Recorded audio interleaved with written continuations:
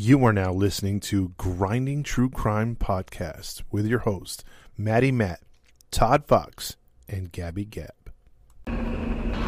Police have identified more victims and plan on more than just the 4 murder charges filed today. Confirm earlier reports of cannibalism. The building was a scene of ghoulish slaughter. A large kettle on the stove which held boiled body parts. Identified more victims and killed even more. Plan on more than just the 4 murder charges filed today. Had sex with some of his victims before he killed them, and that he was also a necrophiliac.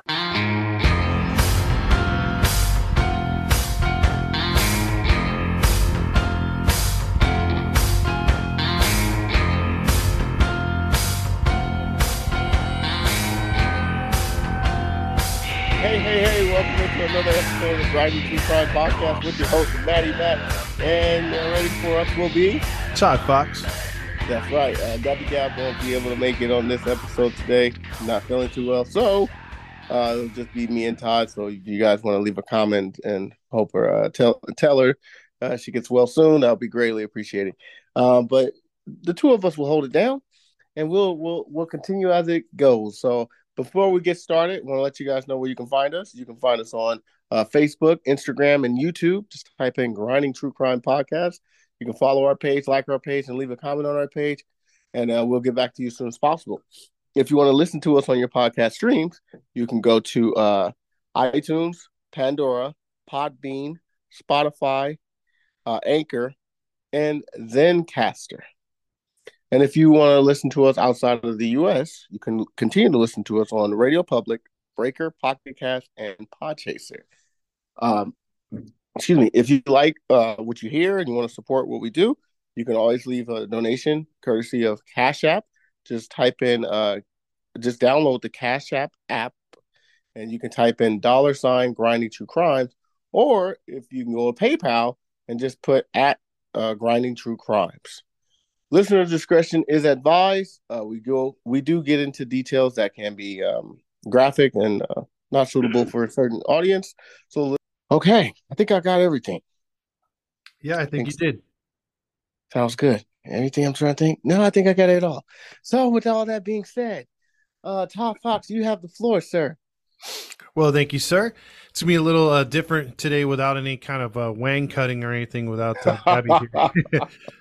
But we'll try to get through this one. So again, shout out to her. We're going to talk about Gerard John Schaefer. Gerard John Schaefer. Yeah, and just for the story, I'm not going to call him by Gerard. I'm just going to call him John. It's easier to say.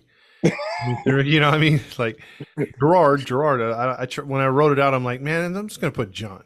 So makes sense. Yeah.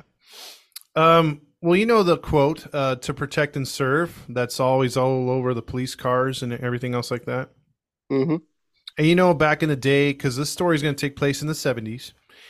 And, you know, back then they didn't have body cams, dash cams, things of that nature. So there was some shady stuff that police often did, you know, because there's been bad cops over the decades.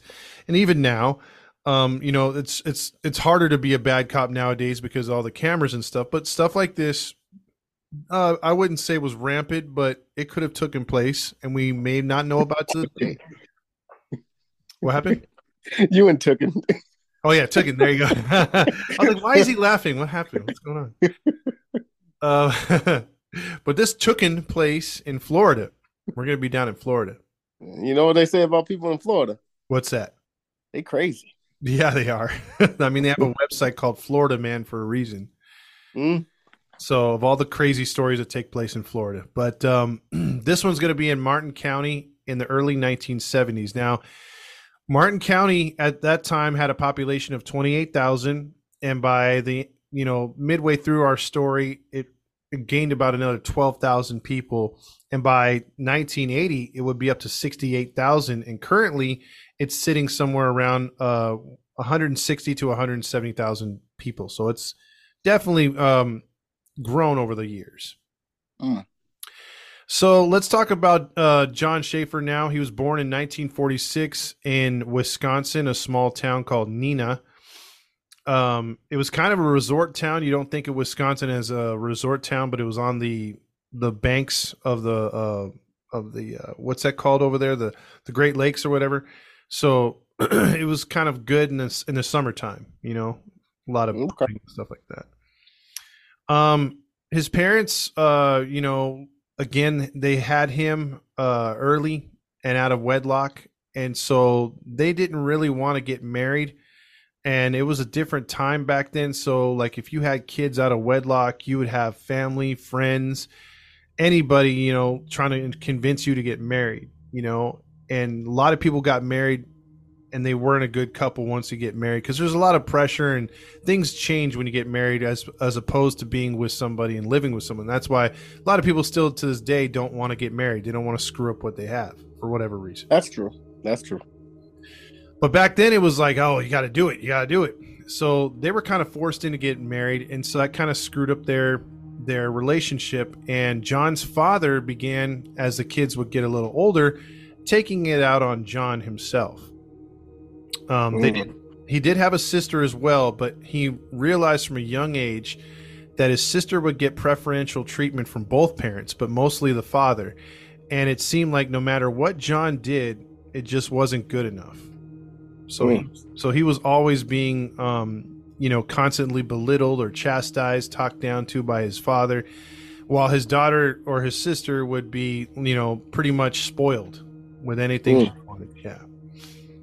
So in 1959, at the age of 13, John and his family would move from Wisconsin to Nashville, Tennessee, which is on the east coast of the United States. And he began to get resentment towards women because of his mother and his sister's, preferential treatment, his mom chastising himself at this time. So what do you think he began to do? Let's see if you can get this one. Resentment towards women. He's 13. What do you think he starts to do? I'll give you a hint. It's sexual. I'm going to say he starts to be like a peeping Tom or something like that. Nope. This will go back to some Harvey Glattman stuff, if you've heard of that story that we told about. He starts at 13 fantasizing of tying women up, and also gets into his sister's clothing, including his mother's stuff, and starts erotic asphyxiation on himself. What? He starts tying himself to like freaking the bar that goes across in your closet to hold up the yeah. He starts tying himself to that kind of stuff, that pole. So he starts like borderline BDSM. Correct. And also, I guess, getting off on it as well, masturbating while being asphyxiated. Well, this is going really, really far left now. Yeah. He's all right. So this is some of the stuff that he's starting to get into. Now, it doesn't say where he gets his hands on it, but he starts getting into hardcore pornographic material. Like, he gets his hands on that kind of material. So he's seeing that what you're talking about, BDSM, women being tortured, tied up, spanked, beaten, and he's just getting off on it. He loves it. And he starts doing stuff that nowadays, if you even did a hint of this stuff in school at whatever age, you're going to juvie, you're getting a arrest record, you're getting categorized as a sexual predator. And it was all cute and fun in games back in the day. 13, 14-year-old, he's kind of small. That's cute and fun in games? Well, I mean, like how they described it. Like, if you've ever seen, there's a couple movies from the 80s to where they showed kids throwing pennies on the ground because it was like it was depicting the 60s. And they would go to pick up the pennies, but it'd be behind a woman. So they would, as they go to pick up the pennies, they turn around real quick and look up the woman's dress. And he was doing stuff like that in junior high to girls, and he would drop his pencil at his school desk. You know how they have the 4 desks to get together or whatever. Yeah, and he would go down to get his pencil supposedly, and he'd be staring right at girls' panties. And that was just like, hey, knock it off, kid. That's all it was. Just a little slap on the wrist. Yeah, exactly. Hey, you stop it now, you kid. Stop it now. Stop looking at panties. But I can't help it. Yeah, I can't help it. But yeah, he's pretty much turning into a little sexual deviant, dude, or he already is. And this is in the 50s, right? You say he was born in 49? Yeah, he was born in 46. This is 59, turning into 1960. Oh, okay. Yeah. So, but in 1960, they moved to Fort Lauderdale, Florida. So they leave the Nashville area because the father got a job down there. Now, here's where things change, though. You know, like he starts to attend high school in 60, 61, 62, and all of a sudden those sexual desires that he had been doing kind of faded away. Like he got wrapped up in his sports. He got really good in sports. He started to run track. His father, for the first time, started showing signs of, hey, I want to start hanging out with you. I want to spend time with you. And he got him into guns and hunting and fishing. So he began to grow at this time too. He he was 6 feet at this time. He had blue eyes, long brown hair, and it seemed like just everything was coming together, and maybe that part of his life was just a weird, abnormal phase. You know, he even started getting good grades. So at this point, you're thinking to yourself, wow, man, like, this is a redemption story. What are you talking about this guy for? I mean, like, he's you know, turning into a good kid, right? Yeah, sounds like. Yeah. So, he began to, you know, hunt with his father a lot and everything else like that through high school a little bit. But then his father started to get back into drinking a bit and talking crap to him. And he got tired of it. So he found some other friends around the neighborhood who liked to hunt, and he went out hunting with them. Now, here's where it changes once again. Oh, Lord. Yes. Several of his hunting buddies later on would say that he would shoot animals for the hell of it. They were more into hunting and sort of gathering, bringing the food back to their home. Their mom maybe cut it up, or they gut the animal. Maybe their dad would grill it or whatever, because they were into like deer and stuff like that around the area, right? Mm-hmm. He was just shooting at anything and trying to kill anything, whether it was a frog, whether it was a gator, snake, whatever. He's just shooting to kill. And the problem is, he would sexually violate these dead animals. Good? No way. Yes. Like, not with his penis, but he would start, like grab a stick or something. Yes, violating the animals. Yes. So... This brought back now thoughts, and this is all according to not only witnesses, but his journal. And keep in mind, the journal will be a big part of this story moving forward. So he starts writing down all kinds of stuff in his journal, and he starts talking about how these animals were sort of a gateway into thinking about the things he wanted to do to women. You know? He still has those thoughts, huh? They started to come back, yes. Ugh. And he started to get magazines once again. But like Playboy or something? No, more hardcore stuff. Like that hardcore torture stuff. Now, here's another thing that changes, though. He met a girl halfway through high school, about sophomore, almost junior year, by the name of Sandra. Not the kind of Sandra that we know. Not the one that talks like this. This is a different Sandra altogether. No lie. As soon as you said the name, I said he's going to say it. Yeah, he's going to do the voice, damn it. I know he is. That is like an inside joke of all inside jokes, but... oh, yeah. Yeah, that is a drunken woman that we like to talk about. Stop it, man. Get back to the story. Hey, a regrettable ex of mine. Let's just say that. She used to talk like this when she was drunk. Stop it, man. Okay, moving on. Let's get back to the story. So this Sandra was not like the Sandra I know. She was actually very chaste. She was religious, and she did not drink. Wow, everything. I'm sorry, I had to go there. She was well respected too, so that's another difference. And good Lord.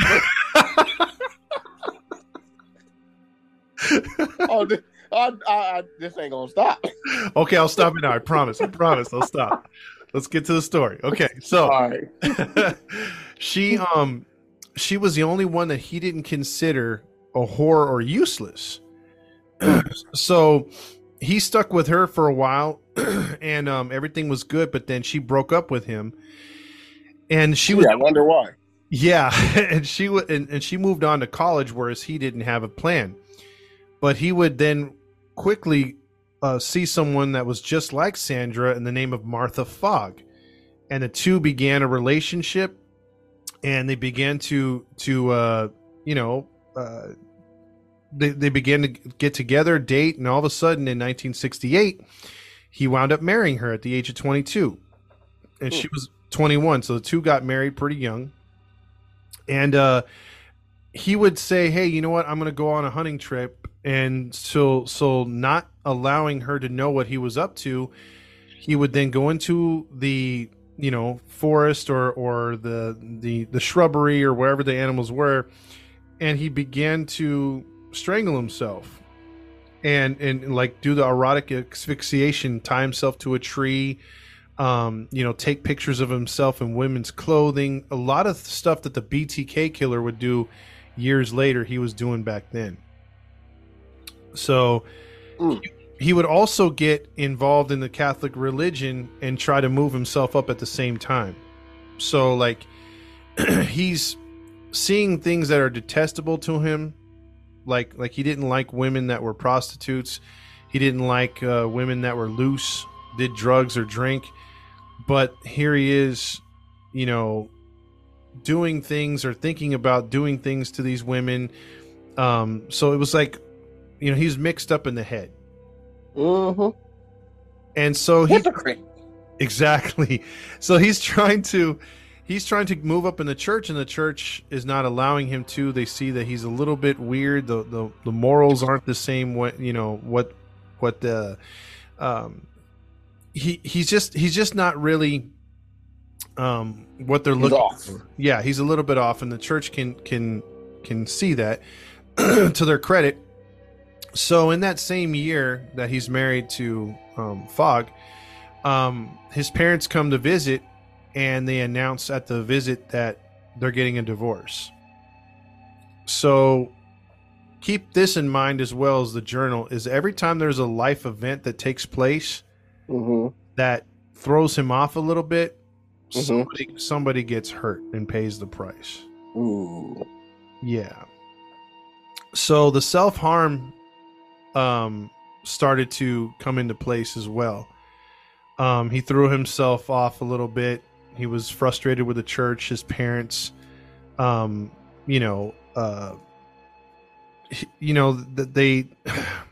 were basically, he was just having troubles, coping with everything. Coping with everything happening. Yeah. And so he used to have, although dating that girl Sandra, he had a crush on his neighbor Lee Hayline, who used to live next. Hayline. Yeah, she used to live next to him as a neighbor, and they went to school together, everything else like that. And when all this stuff had happened with his parents, she was about 24, 25 at this time, and she was a little bit older than him. And he was approaching 23 or 24 at the time. And he started to fantasize more and more about doing things to her like he did in high school. And like he, now it's like thinking sexual too, or sadistic. And she had been, her parents had moved away, and she was 25. She inherited the house, and she was married now at this time. And she was a local server at one of the restaurants. But now, as they're all grown up at this time, something to this day had been debated, which is we'll get into later on.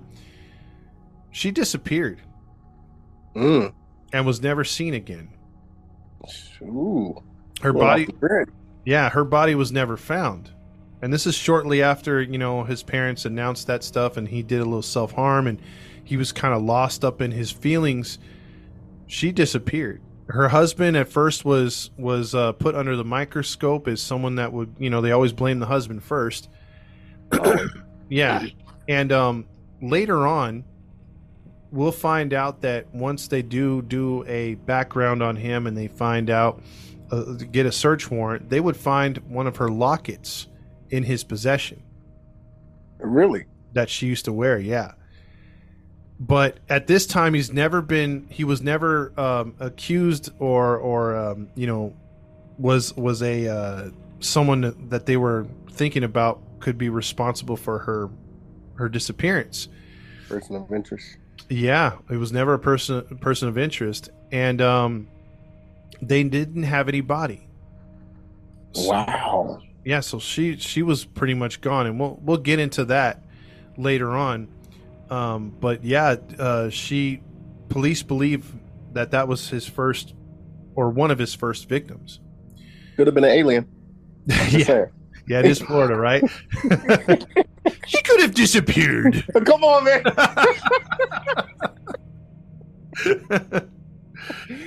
Oh man! Again, we're not laughing at the victim.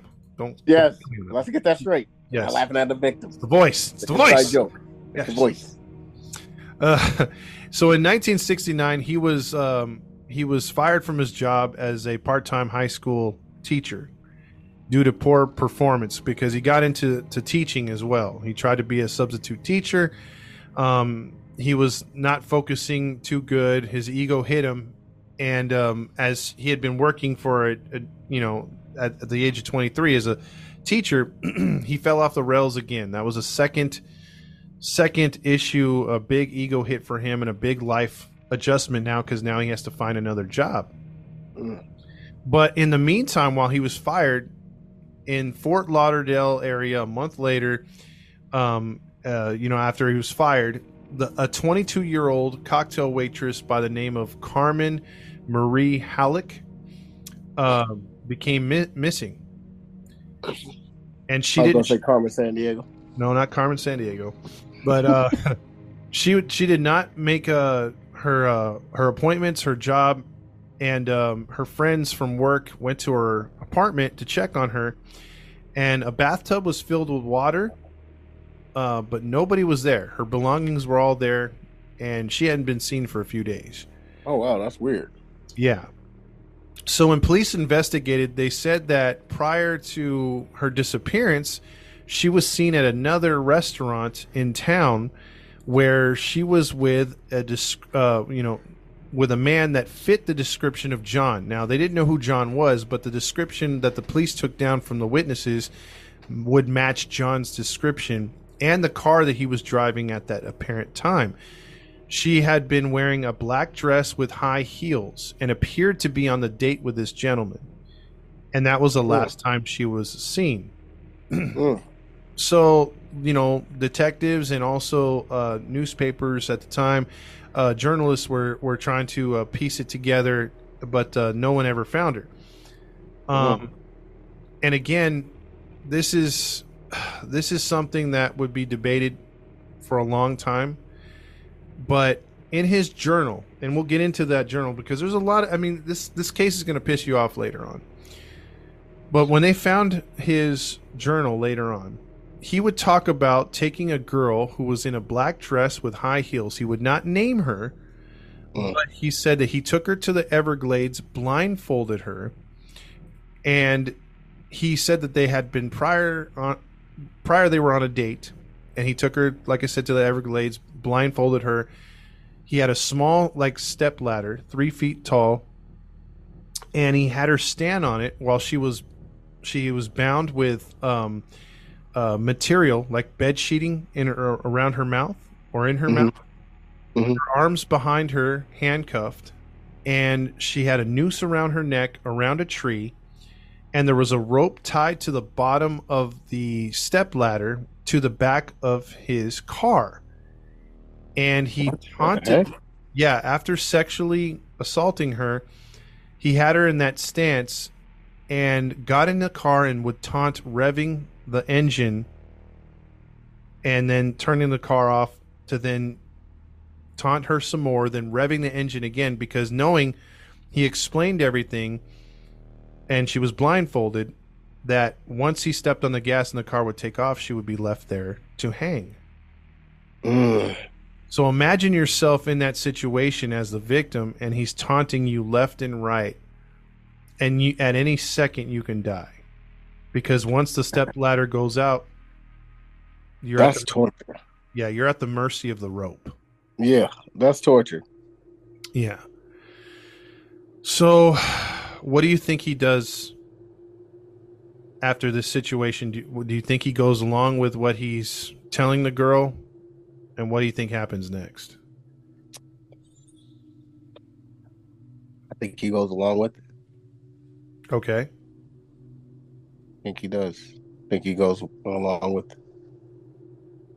What do you think he does with the body? I think somehow he keeps it and continues to torture it, because he already has experience with the dead animals as far as torturing them when they were dead. So I think he keeps the body for himself and torture. 2 for 2, my man. 2 Yeah. for 2. Yeah. And again, you're celebrating the 2 for 2. You're not celebrating what happens. I'm not celebrating the 2 for 2. I'm celebrating the 2 for 2, not for what happened. Yeah, exactly. It's sad that we have to do that disclaimer, but we'll do it. I know. Yeah. I know you, so. You know. Yeah, exactly. But here's what happens. Unfortunately, this woman, she meets her end. He eventually does rev the engine and pulls the step ladder from out under her. She strangles, and hopefully her neck broke fast. And I only say that because I don't want, I wish that she didn't suffer, but we'll never know. Hopefully her end came quick. I mean, it was bad enough she was sexually assaulted, and the fear that she must have felt, but hopefully her death was instant to where she didn't suffer, because some people can hang for minutes at a time before they actually die. Before that neck break. Yep. But this gets worse, because you were unfortunately right. He becomes that necrophiliac, and he sodomizes her when she's dead. He then rapes the body multiple times during the night. What? And not only that, he would leave her body in the brush where it was hidden, but the next 2 to 3 nights he would return to then abuse the corpse. That's just sick, man. Yep. He would then, in his journal, he's depicting all this. I've left a lot out, but he says a whole mess of dirty stuff. But in one of the parts, at the end, finally, he takes the body, shoves it into a canal, a canal pipe that drains out towards the ocean. But before he does that, he takes her panties that were soiled as a souvenir, which the police would find later on and test for DNA not too long ago. This guy's sick. Yeah. So he writes all this stuff in there, and so this is like, this is stuff that should be getting him, caught at this time, or at least with later. But just keep that in mind. He goes into very much detail, but we don't. And even on this woman, they find a shamrock pin later on when they do the investigation. Keep in mind, again, find a shamrock pin from this woman, the panties, and spoiler alert, later on, he's not charged for this murder.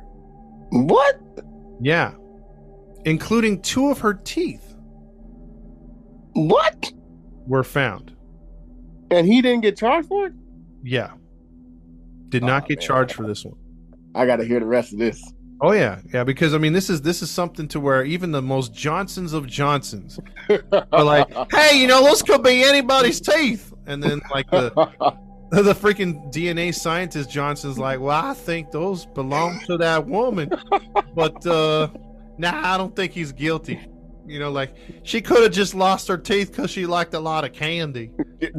Like I don't. Just fell right out. Yes, fell right out. He's just unlucky, man. He just found her underwear with teeth in them.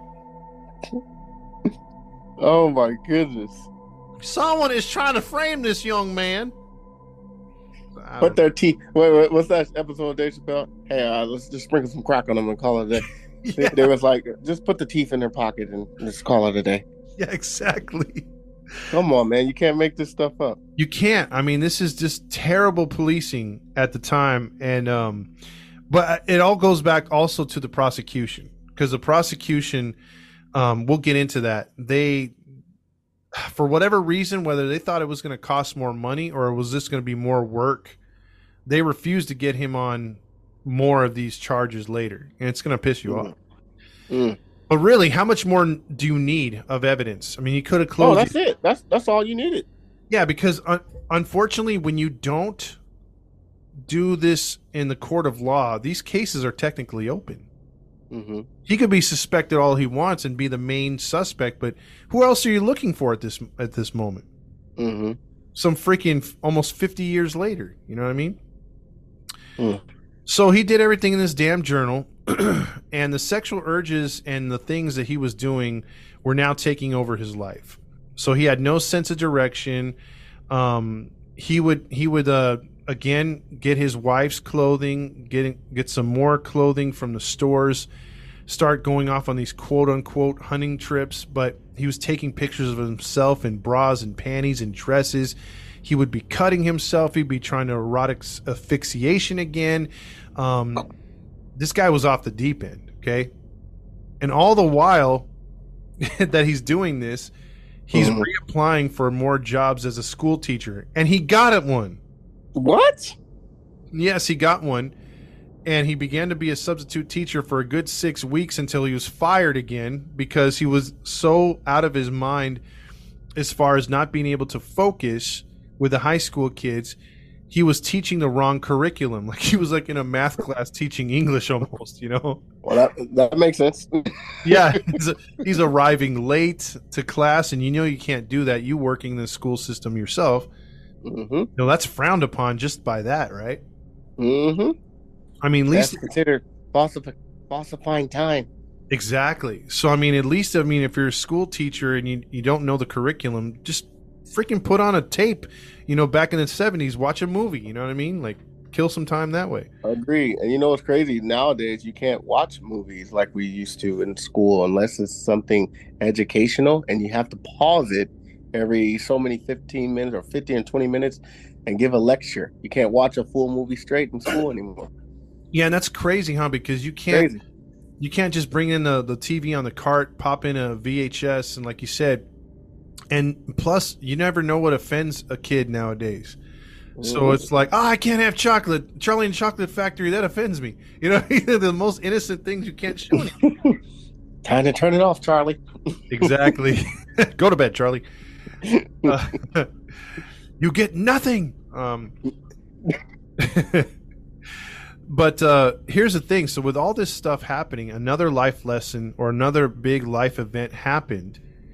And him getting terminated from the 6 weeks of being a substitute teacher set him off the rails again to now not killing someone. He actually thought about killing himself. Oh. So Martha Fogg, his wife, reported him to the police because she was scared for him because she saw a writing that he wanted to take his life. And so the police committed him on a 5150, which is, somewhere where it's a 72-hour hold. And at the end of the 72 hours, a psychiatrist that evaluate you during the time either recommend you for more time in psychiatry or send you to a mental hospital or prescribe you medicine or if you're, well enough to be on your own, or they say, hey, he's cool. They wound up keeping him. And he would stay and be, and get the help that he supposedly needed.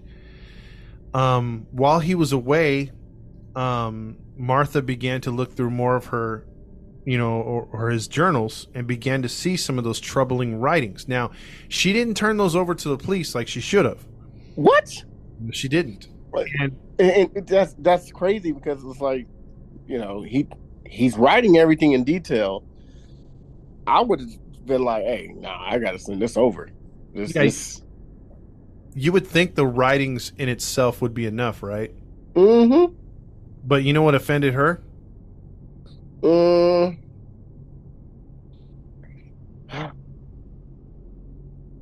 The fact that he raped a girl while they were dead. Nope. Because she thought those were stories, that just twisted stories that he was writing.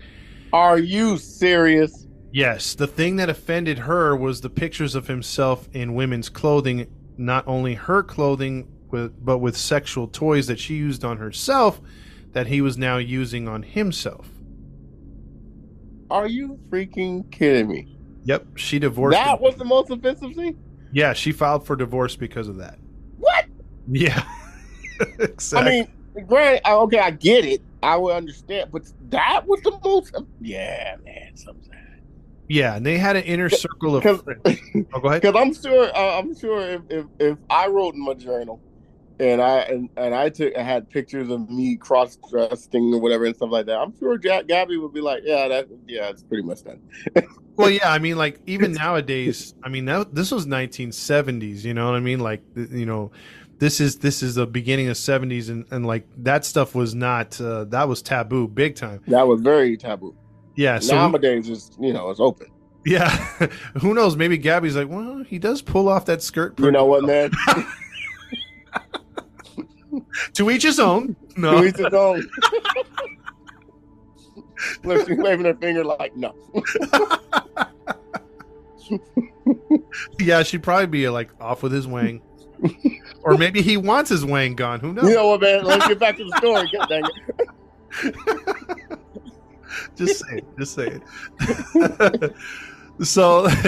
So they had a group of friends, and he would, she would, until he got out, she was telling everybody, hey, you know what? Like, he's into some weird stuff. I can't be by a guy like this. And she was actually keeping it PG. She never mentioned the journals or nothing. And his ego took a hit. He came out once he found out that she dumped him and was filing for divorce. He's like, oh, I was never really attracted to her. Look at her. She's not all that. And he was just talking crap about their sexual incompatibility. So he blamed that. So deflect. Yeah. And here's the thing right here. Here's another twist to this story, because there's several twists.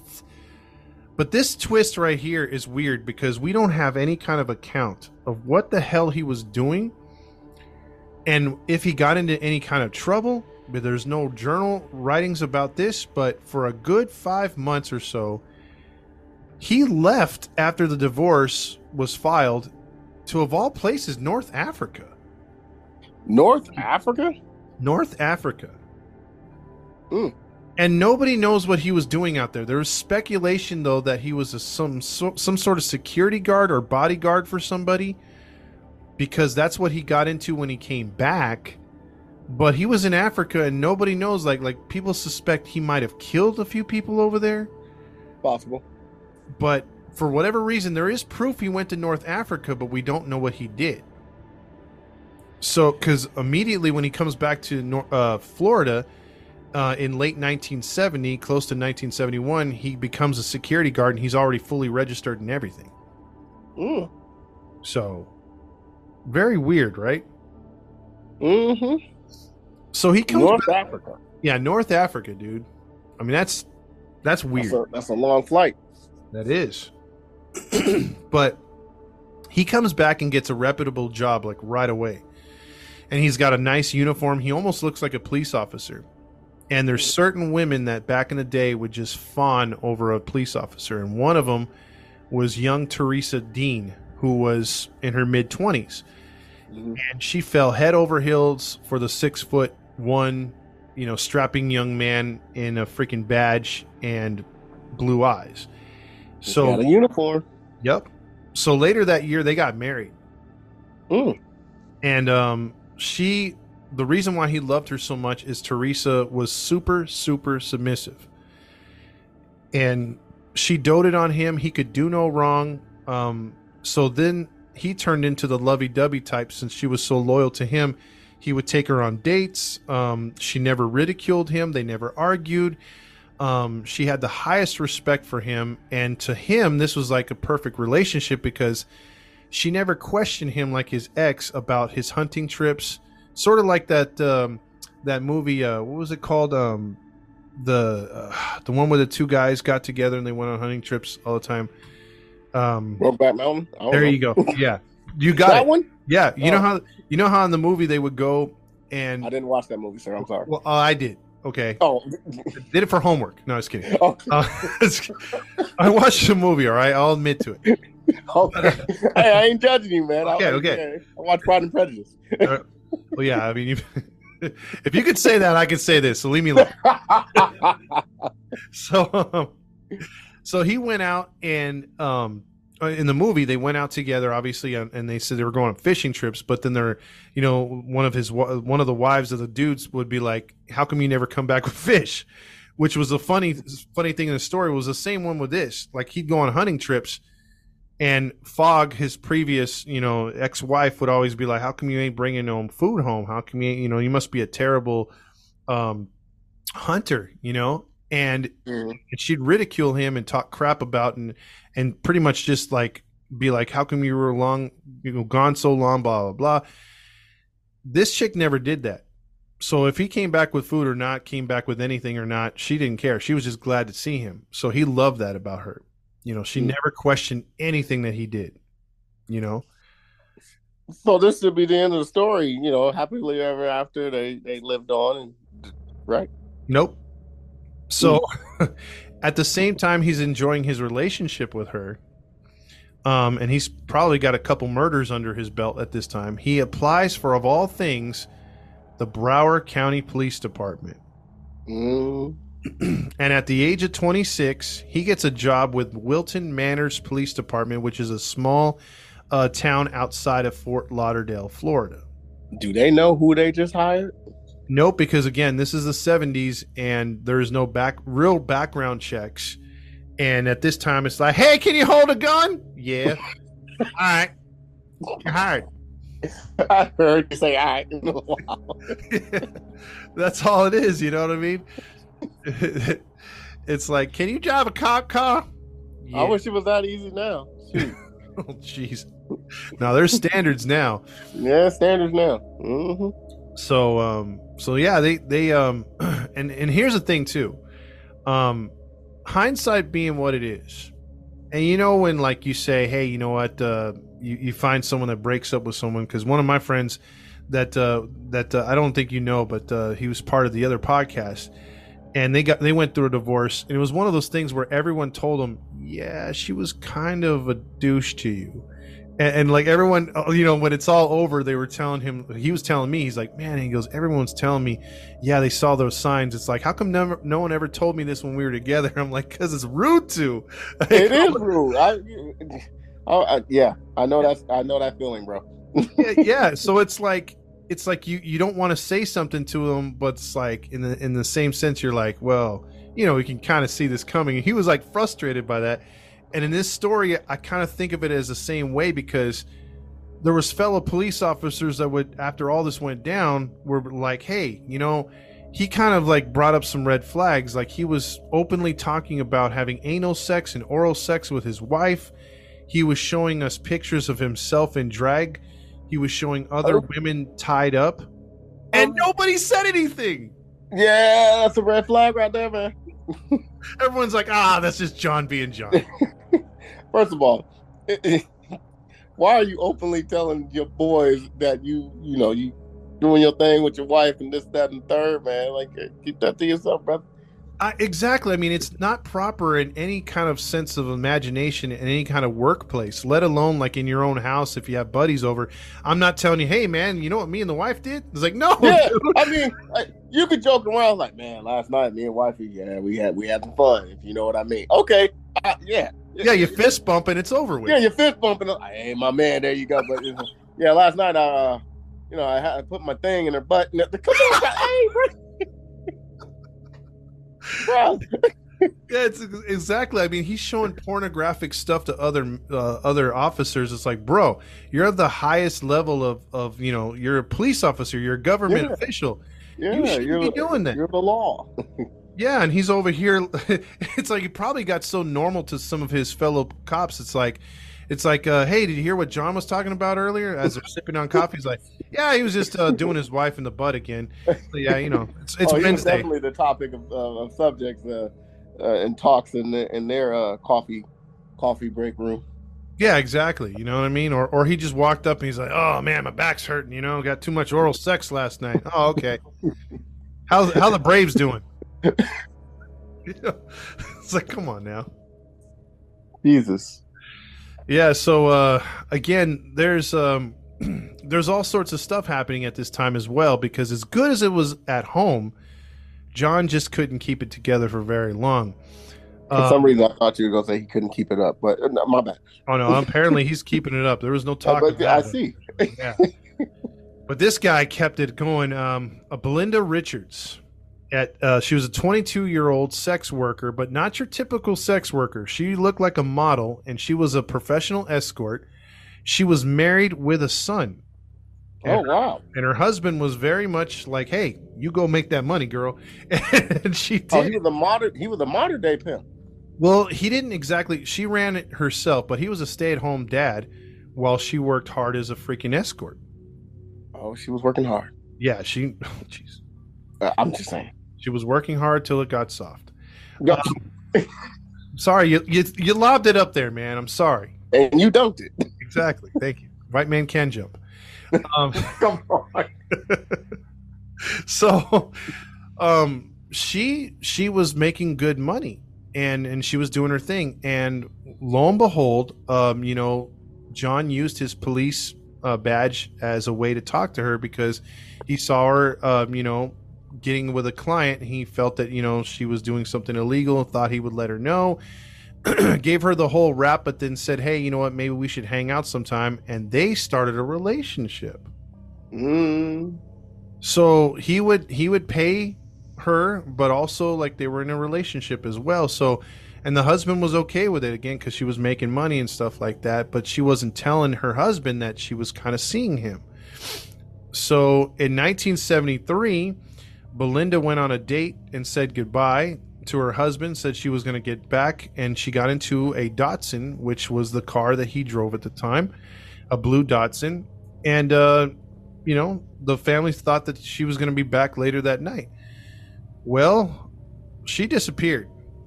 And when the police went to investigate, they chalked it up because of her being a sex worker.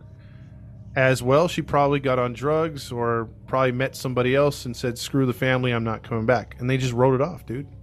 And the husband was pissed because the husband's like, look, she was a professional. She was an escort, not a prostitute, number one. The police were like, it's the same thing. And then they were like, and he told them, like, dude, she was not on drugs. She was straight edge. She didn't even have a tattoo.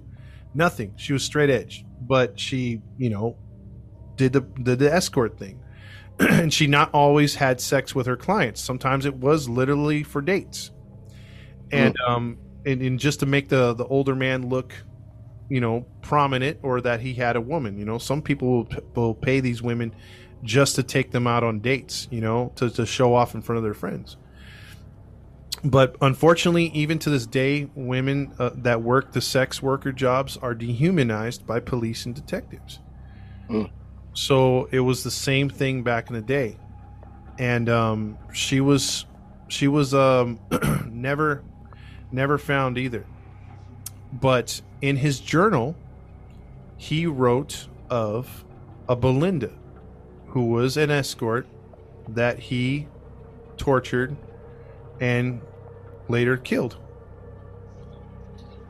So her body was never found. Man. Yep. So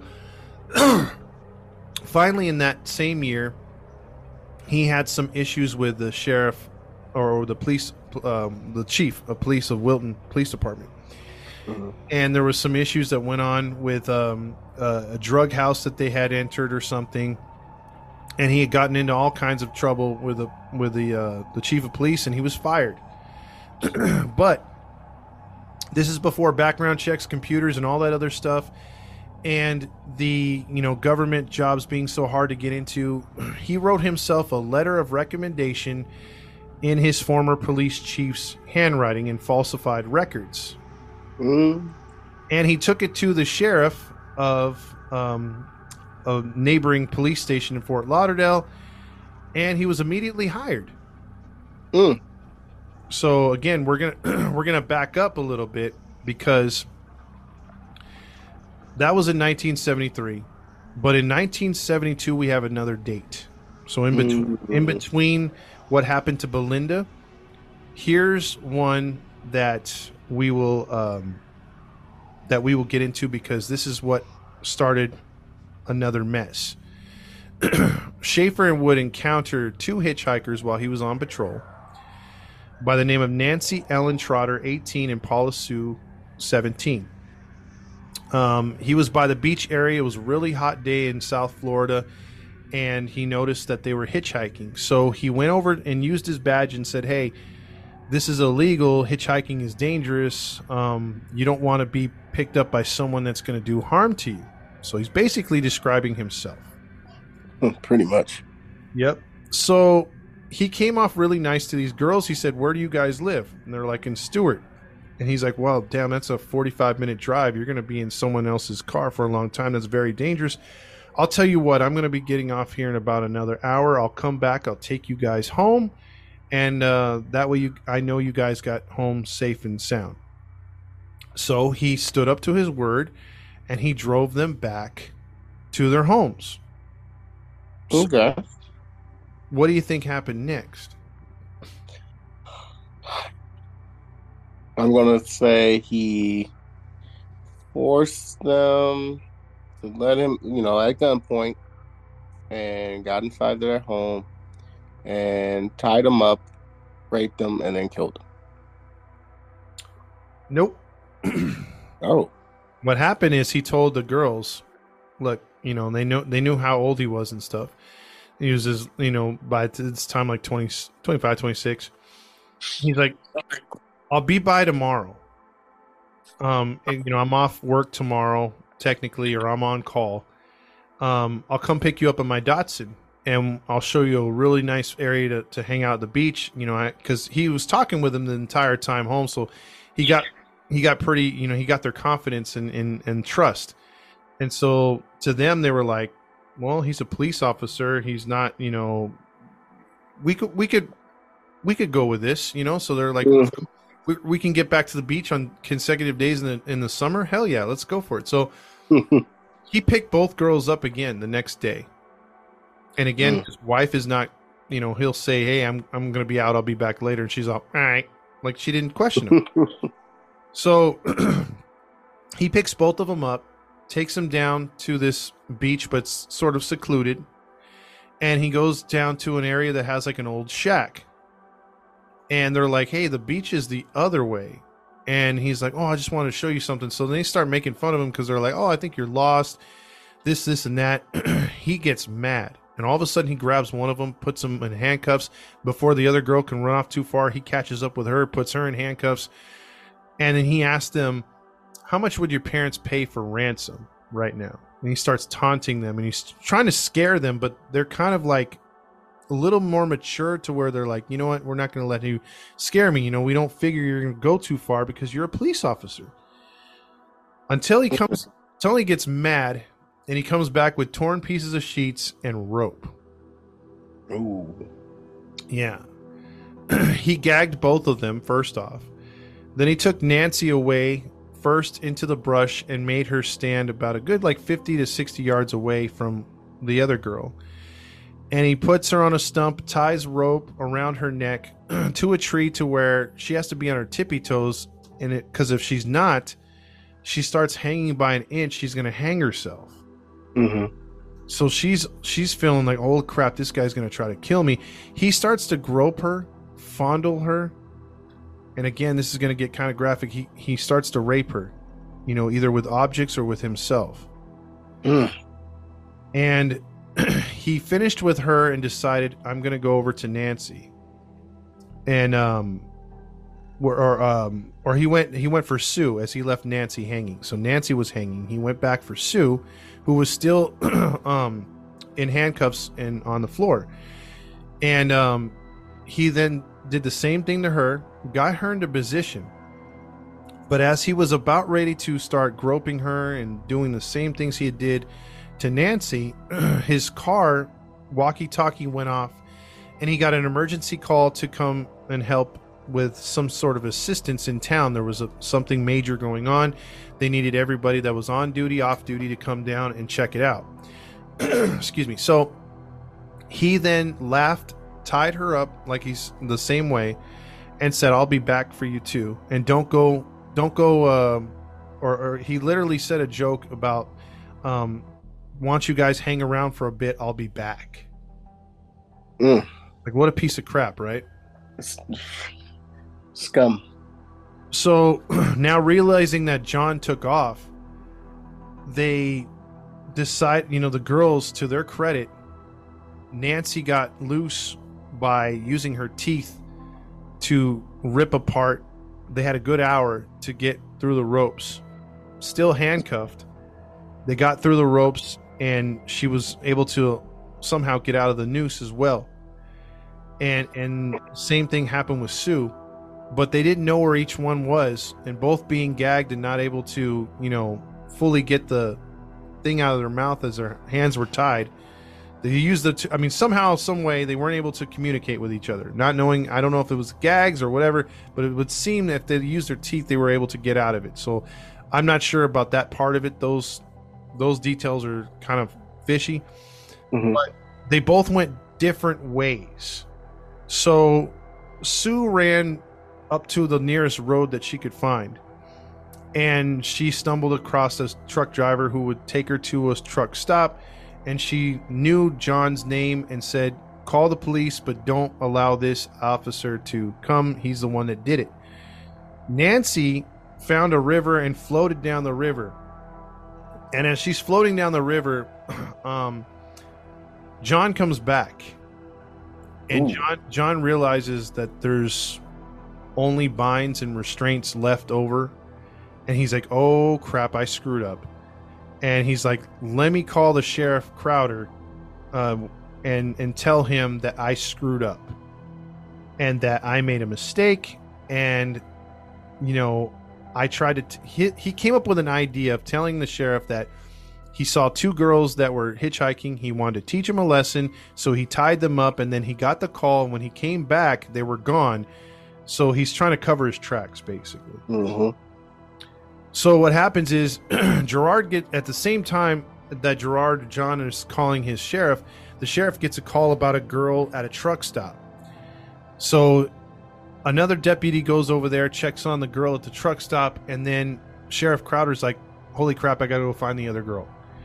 And as he's out there with a couple other sheriffs looking for the other girl, she turns up, climbing up a ravine to another highway, and she happens to come onto the side of the highway as the sheriff is coming down the street with his lights on, and she flags him down, and he's able to get her side of the story. So he actually comes across Nancy as well. And they were both handcuffed still, right? They were both still handcuffed, yes. And they weren't blinded, right? They didn't have anything over their eyes, right? Well, at the time they were somehow able to get the blindfolds off. Got it. Okay. Yeah, but I don't know. I mean, it still is not specified how they were able to get the bindings around their mouth off and stuff like that. But apparently they did. And so while he's getting the story from her, detectives are now getting the story from the other girl. The sheriffs are investigating, and they wind up, as John comes back to the police station or the sheriff's station, he's arrested and fired on the spot. So you think the end of the story, right? Yeah. What do you think happens now? Well, you say he got arrested and fired on the spot, so they book him down, and they charge him. He posted bail. Bail was only $15,000. And not only did he post bail, but he had a court date that was going to be scheduled for 2 months later. or for months later, actually. Mm. And so he's walking scot-free. He's walking scot-free at this time because they don't have enough to keep him in jail. Like, because yes, there was a sexual assault, but this is before DNA. There was no semen left, so you could find like pubic hairs and stuff like that, or saliva, and with today's technology, but you didn't have that back then. And it was he said, she said, and although there was 2 witnesses to the crimes and they were both bound and everything else like that, all they could charge him with was kidnapping. And back then in Florida, kidnapping was not as serious of a crime as it is today. Where most of the time today, you kidnap somebody against their will, hold them against their will, you could be facing 20 to life, whether you torture them or not, in some cases.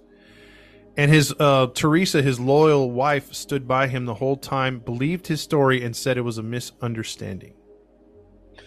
Wow. And the district attorneys did not prosecute to the fullest extent. That's why the bail was so low, and they did not take the sheriff's warnings of him being a danger and for him to get a psychiatric evaluation. They said, no, he doesn't need that. Nor did they check his background. They would have found out that he had been in trouble for this before and had behavior of this before.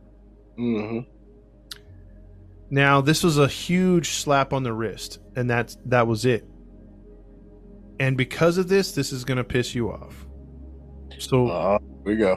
We knew about the Belinda thing that happened after this. But right after this part, because the Belinda thing will happen, it was actually in it was not 73, it was 72. It was right after this, but this happened too. Shortly after his arrest, he ran into 2 girls, one by the name of Susan Carroll, 17, and Georgia Marie Jessup, 16. The 2 had a long history of running away and hanging out, drinking beer with friends. They were trying to be older than they should have been, and doing the whole hippie lifestyle. Schaefer had approached the girls one day and told them that he was a Colorado University student by the name of Jerry. He began to buy them beers. They were enamored by him because he was an older guy taking interest in them, and they were hanging out for a couple weekends before the date of September 27th, 1972. Schaefer abducted both teenagers, but on that day, he came by the house to pick them up, and the mother came home early from work. Her name was Lucille, and she arrived and said, her daughter Susan, what are you guys doing? And they're like, oh, this is our friend Jerry, and he's a college kid, and he's gonna take us on a road trip. We'll be back later on tomorrow or so. And he introduced himself, and she got a bad vibe by him. And so when they were talking in the room, she went out, took a mental note and a picture of his car, including the license plate. And she just had a bad feeling.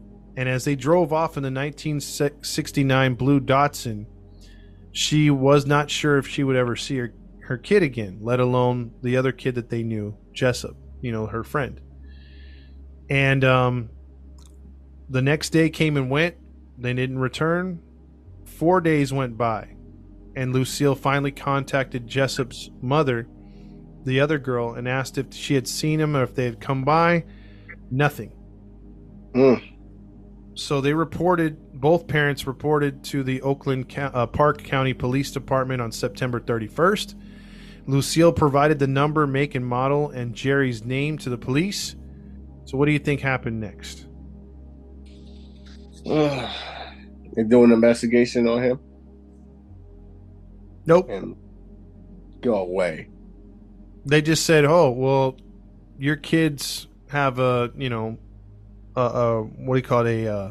tendency? A tendency to run away.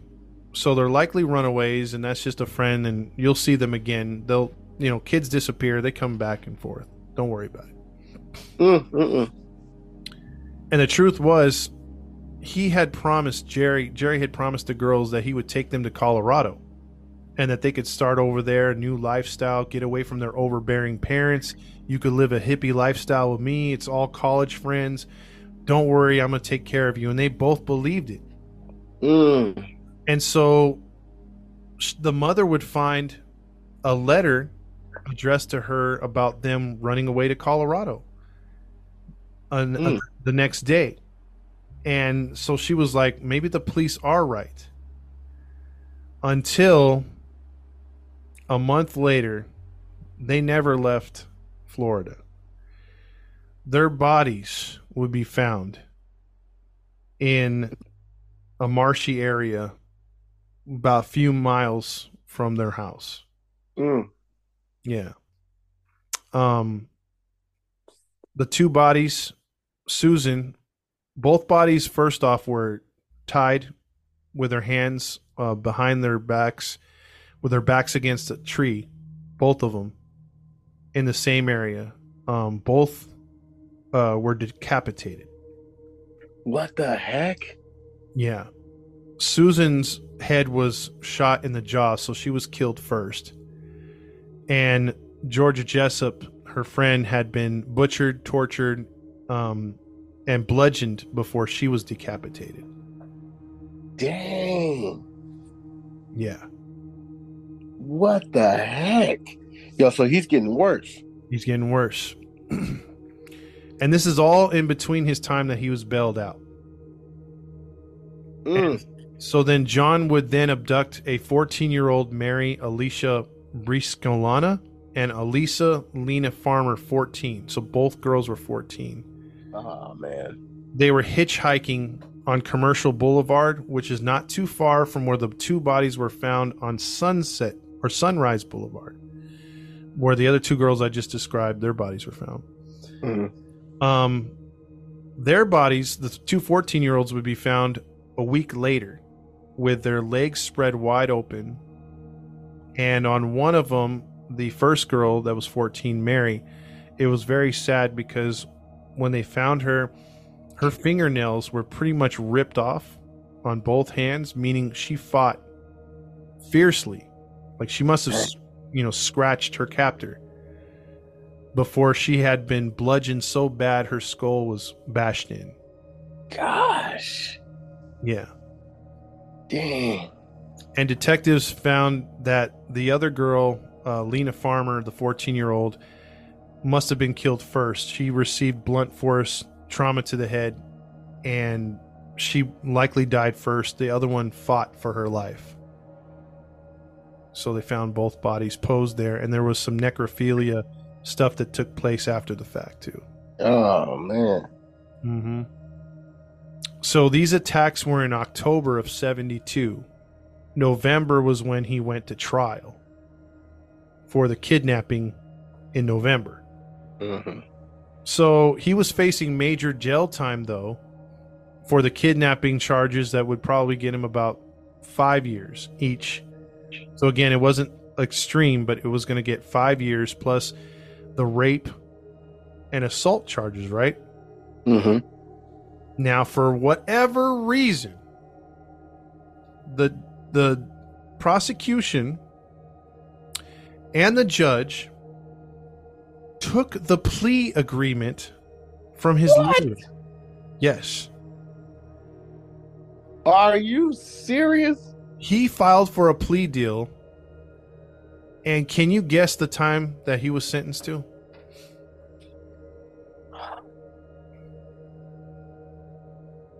One year. Yes. Really? He was given a 1-year sentence with an opportunity of probation after 6 years, or 6 years. Not probation, but being let out after 6 months. And he would also get 3 years of probation, and that's it. Get out. He only got charged with assault on Nancy. Not even sexual assault, just assault. Get out. Yep. The other charges were dropped. Now, here's another part that will piss you off. So he got lucky and was bailed out, and he committed those murders of 5 women in that span of time after the assaults on those 2 girls, right? Mm-hmm. For whatever reason, the judge said, you know what? It's that time of year. It's after Thanksgiving. You know, we're getting into the holiday time. Although you don't have kids and you are technically married and you have just been convicted of a major crime, and yes, you got off almost scot-free, but you still have to serve your time. Your sentence doesn't start till January of 73.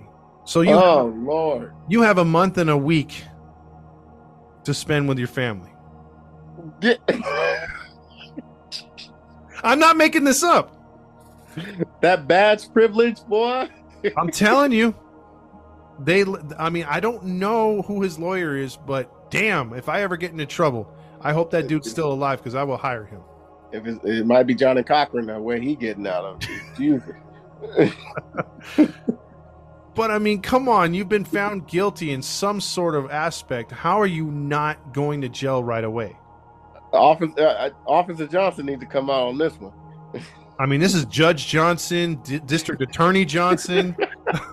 Come on. The prosecution's just all Johnsons. Dang. Yeah. No way, man. Yeah, that's what happened. And because of this, he goes on another hunting trip. And not just any hunting trip, because again, you're in Florida. He goes all the way to Sioux City, Iowa. Oh, wow. Yeah, Sioux City, Iowa. And unfortunately, he encounters Mary Good Eno and Barbara Ann Wilcox, both 19 years old. They were found, he picked them up as hitchhikers. And unfortunately, again, this was all in his journal. He didn't write their names exactly, but he wrote times, dates, and places, which put him right where those women disappeared. And in 1977, 4 years later, both bodies were found in a remote area of Sioux City, Iowa. Both bodies were still tied up in baling wire, and impressions around the tree had shown that they were tied up against the trees, likely sexually assaulted. And there was an orange crate that the bodies were in, like a long orange crate, that they had footprints of their own footprints on top of the crate, meaning, and there was ligature marks around their necks, so they were strangled while he either moved, they were standing on the crate, then he moved the crate, then they strangled themselves, then he did all that other stuff to them, and then put their bodies in the crate. And they were also bludgeoned as well. So that was his vacation before he went into prison. Yep. So basically, the system let 7 women down pretty much, because had he been arrested and not been post bail, he would have been serving time. Correct. Had they done their job from the start, 7 women would be alive. And all the while, Lucille, the mother of the one girl, never gave up, especially after her kids or her daughter and the other friend were murdered. She urged the police to finally take a look into Jerry. And when they finally did, they realized his name was John. They saw his past. They saw that he was, he likely almost killed these 2 other women. Then that's when they investigated. They ran into they got the warrant for his home, and they began to find all the souvenirs. They began to find his journals. Over 300 pages of stories in his journals of death and destruction to women over the years. A little too late. A lot too late. And here's the thing. I mean, they found teeth, like I said. They found underwear. They found all kinds of stuff. And they found evidence that could tie him to 28 missing persons. 21 women and 7 men. But in the end, guess what? What? They were only able to tie him to Susan, which is Susan Place, which is Lucille's daughter, and Georgia Jessup, with undeniable evidence that he murdered both of them. So wait a minute. He was only charged for 2? He was only charged for 2, and the prosecutor in the case was so frustrated because they had so much evidence. The state did not want to prosecute for each additional murder because either the evidence wasn't as strong enough in the Georgia Jessup and the other girl Susan's case. They said it would cost the state too much money to investigate each murder, and as long as they had him behind prison forever, that's all they cared about. And the prosecutor was like, dude, this guy made Ted Bundy look like a Boy Scout. Wow. Are you serious? Yep. So all that stuff in the journals, all the physical evidence and trophies, and they only charged him for 2. It's like he gave them the recipe and they just said, that's okay. Yeah, that's it. And Teresa, by this time, finally, when she figured out all the stuff, then she decided to divorce him when he was found guilty. Yeah. Oh, well, it's too late now. Yeah, he only got 2 life sentences. That's it. Wow. 2 life sentences.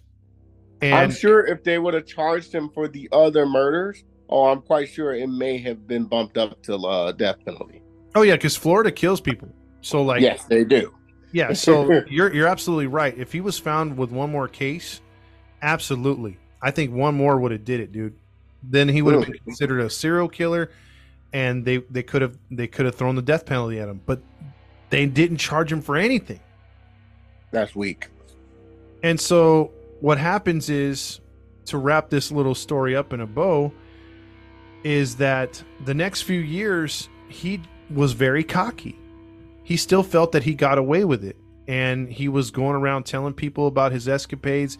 He was trying to also, but on the inside, telling other inmates about what he'd done. And then he also would say, hey, you know what? Like, I'm innocent. Like, he was trying to get himself out of it. He's like, I know I can get out of this. So he started to then listen to other prisoners by telling his stories and trying to get them to tell him what they had done if they hadn't told the prosecution or the defense. That way, he would go as state's witness, and he started snitching on a lot of his inmates. And you know what happens to snitches?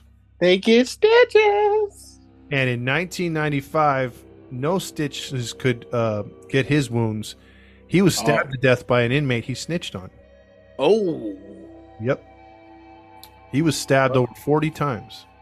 Ooh. Well, I'm just saying, karma is you know what? Yeah, I mean, he got it in the end, but did he suffer a lot? We'll never know. But he was stabbed a gang of times by a fellow inmate. But here's like what I'm gonna say right now. Like, he was only convicted for the 2 murders, like I mentioned before. But they do believe that Pamela Wells, 18, Nancy Trotter, 17, were his first victims. And then you got Susan Place, Georgia Jessup. In 1966, in 1966, they think that his first victims were Nancy Letter, who was 21, and Pamela Nader, who was 20. Both of them were bludgeoned to death in Florida. And he had mementos of those 2 girls in his possession, plus in his journal he wrote about them. So those could have been his first ones outside of Pamela Wells and Nancy Trotter's their cases. And then the Jessup murder, and so you have these prior ones in 66, and then in 1969, September 8th, you had the Hayline girl that went missing that he knew. Marie Haylock, 22, that was dating him. She went missing. So they found mementos of those 2 journal entries. And then here's one that'll get you right here, bro. In December 29th of 1970, in his journal, he wrote about a 9-year-old Peggy and a Peggy Ron and Wendy Stevenson, 9 years old. They were friends that he kidnapped and wrote about in his journal, saying that he sexually abused them and he did Albert Fish type cannibalism stuff that you did a story on, Matt, a year ago or so. I remember Albert Fish. Yeah, I think a lot of people do. But he was a crime enthusiast and he loved horror stuff. And so he knew about what Albert Fish did. And he professes to have eaten both of those girls, both of which were never found. Wow, man. Yep. And he also had, like I said, writings of Belinda, the escort. So they think that was another one. In February 29th of that same year, a Sue Lowe, 13-year-old, was written about in his stuff as well. She would be never found either, but suspected of being murdered. And then we talked about the two girls that were 14 that were bludgeoned, and then also the two 19-year-olds. So again, police think and that he was responsible between 20 to 28 murders, but he was only charged with 2. 20, you said 28? 28. And only charged with 2. Only charged with 2, yeah. Yeah, man.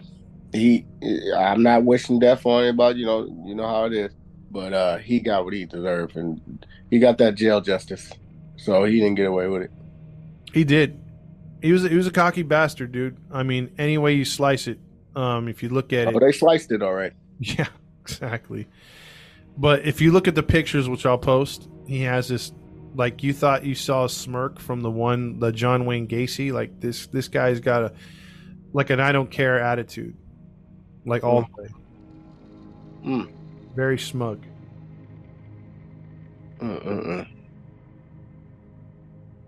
Freaking bastard, man. Yep, that's the story, my man. What do you think?